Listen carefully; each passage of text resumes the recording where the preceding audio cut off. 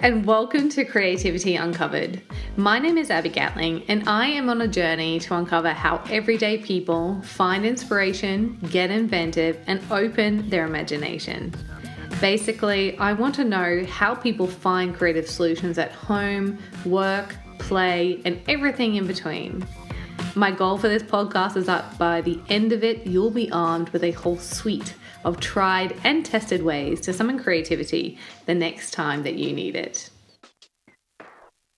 Today is another solo episode, and I want to talk to you about the very first memories that you have about being creative, good or bad. And I think it's important to do this because thinking about it can help you understand your relationship with creativity, and it can help you make a plan to get back on track if you want more of it in your life. So I'm going to share a small part of my story, but I also want to invite you to share yours too. I do have earlier memories than this one about loving creativity. However, this story is about the first time I felt recognized for my creative skill. It made me feel welcome and a part of a community. And it was really the first time that I can remember feeling like creativity was going to be a part of my life moving forward.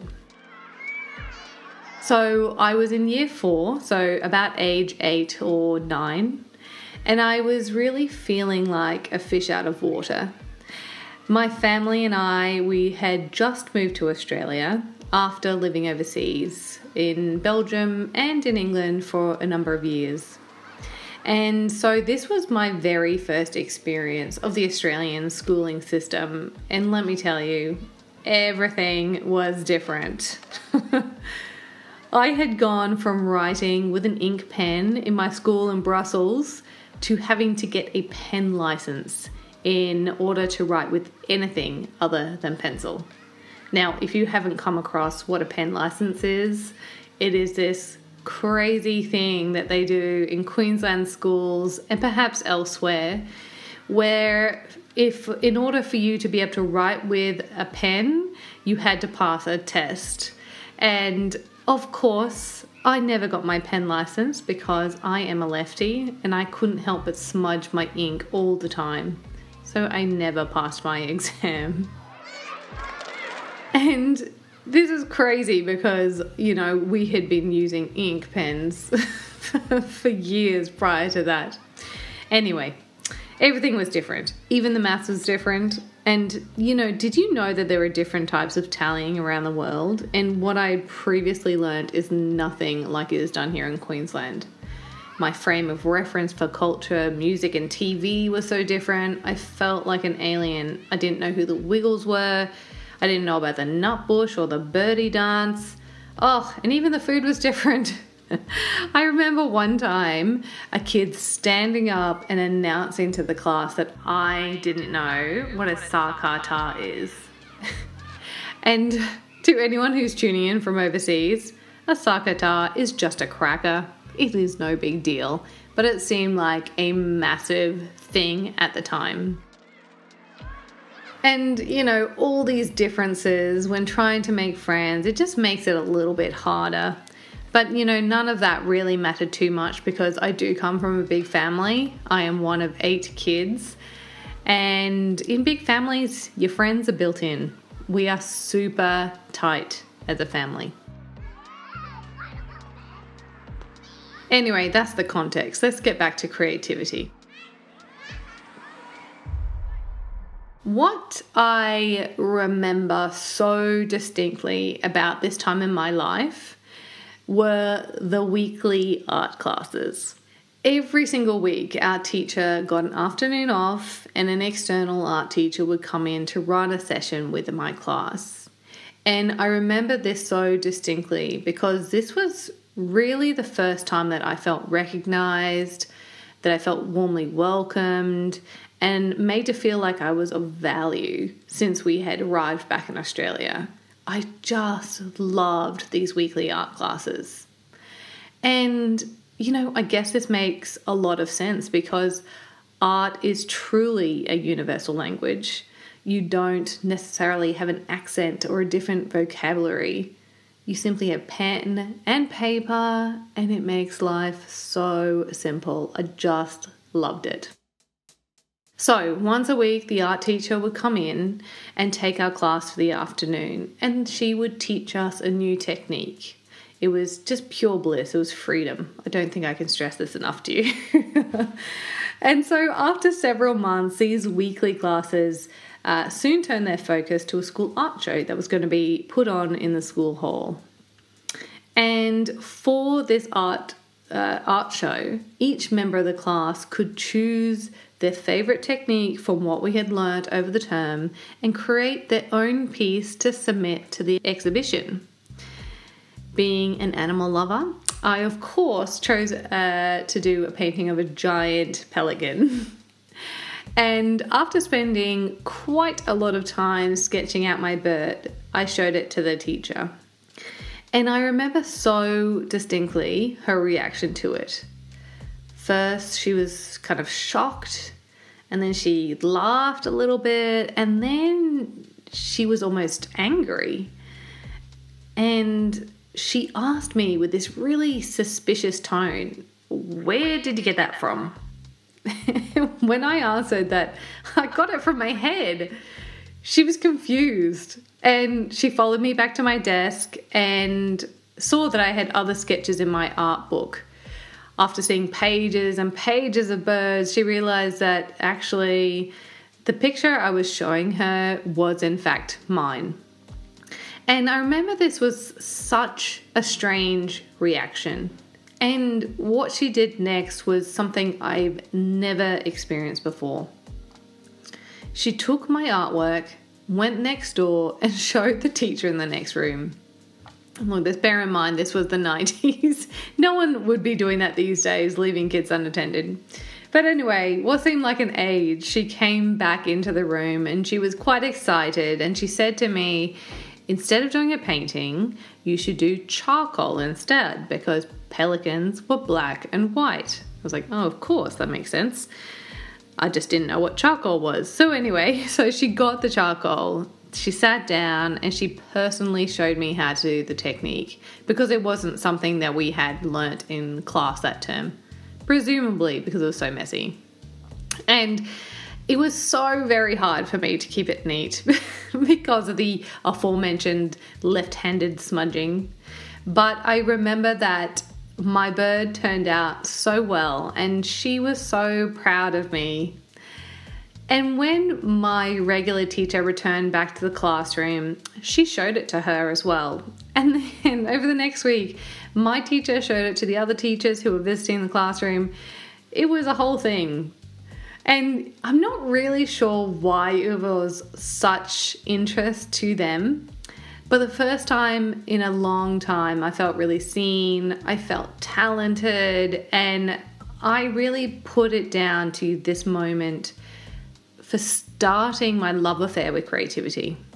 After that, I felt that, no matter what situation I was in or what country I lived in, my art could help me get through, and it could help me bring happiness to myself and also the people around me. I really wish I still had that pelican. I think about it often, hence this episode. It was really one of the seminal points in my life, and it really made me want to become an art teacher because of the impact that teacher had on me. It set me in a whole new direction. But of course, as you progress through life, you go from being the big fish in a little pond to a little fish in a big pond. And my next step after that was to go to high school, and I went to a much bigger school than my primary school. And in this situation, you quickly realize that will always be someone better than you at painting or drawing or anything artistic, really. And although that can be disheartening for some, it really just didn't sway me at all. I just loved the process and expression of it all. Although now, sharing this story with you, It's kind of interesting how one teacher started my love for art, and then by the end of it, another teacher at the end of high school took it away again. Art both connected me and then disconnected me. Now, quite a few of the podcast guests that I've interviewed so far on Creativity Uncovered have mentioned that a way of getting back into creativity when you don't know where to start is to reflect on your childhood and what you loved doing as a kid. And this is because it can sometimes give you clues as to why you do or do not have creativity in your life. And it can also give you some clues as to where you can start if you want to put it back in. Like my story, not all memories are good, but they do all have relevance to who you are today. And if you reflect back and you come across a really happy, joyful memory of a time where you were unashamedly creative as a kid, take it as a clue. Take it as a sign that you can find happiness in creativity again. And don't worry about what others say, because you do you.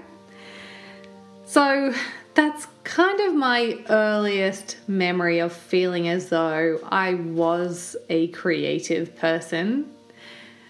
And honestly, it feels a bit weird and funny to share that with you, with some of you who I've never met.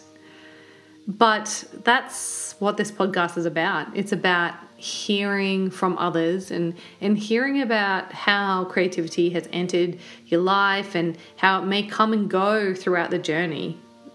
And I know I've asked all of my guests to share their personal stories with me, so it kind of only seems fitting that I share my story with you all as well. But I'd like to hear more stories.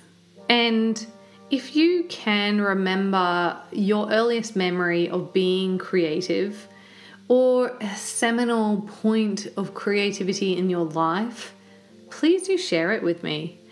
You can send me a message, or you can submit an application to be a guest via my website. I think that through sharing stories from everyday people, I'm sure that we can uncover new ways to be creative and to help encourage other people to do the same. So thank you so much for tuning into Creativity Uncovered today. I hope you enjoyed my story and that it has inspired you in some small way. And most importantly, I hope that this helps you summon your creativity the next time that you need it. Take care.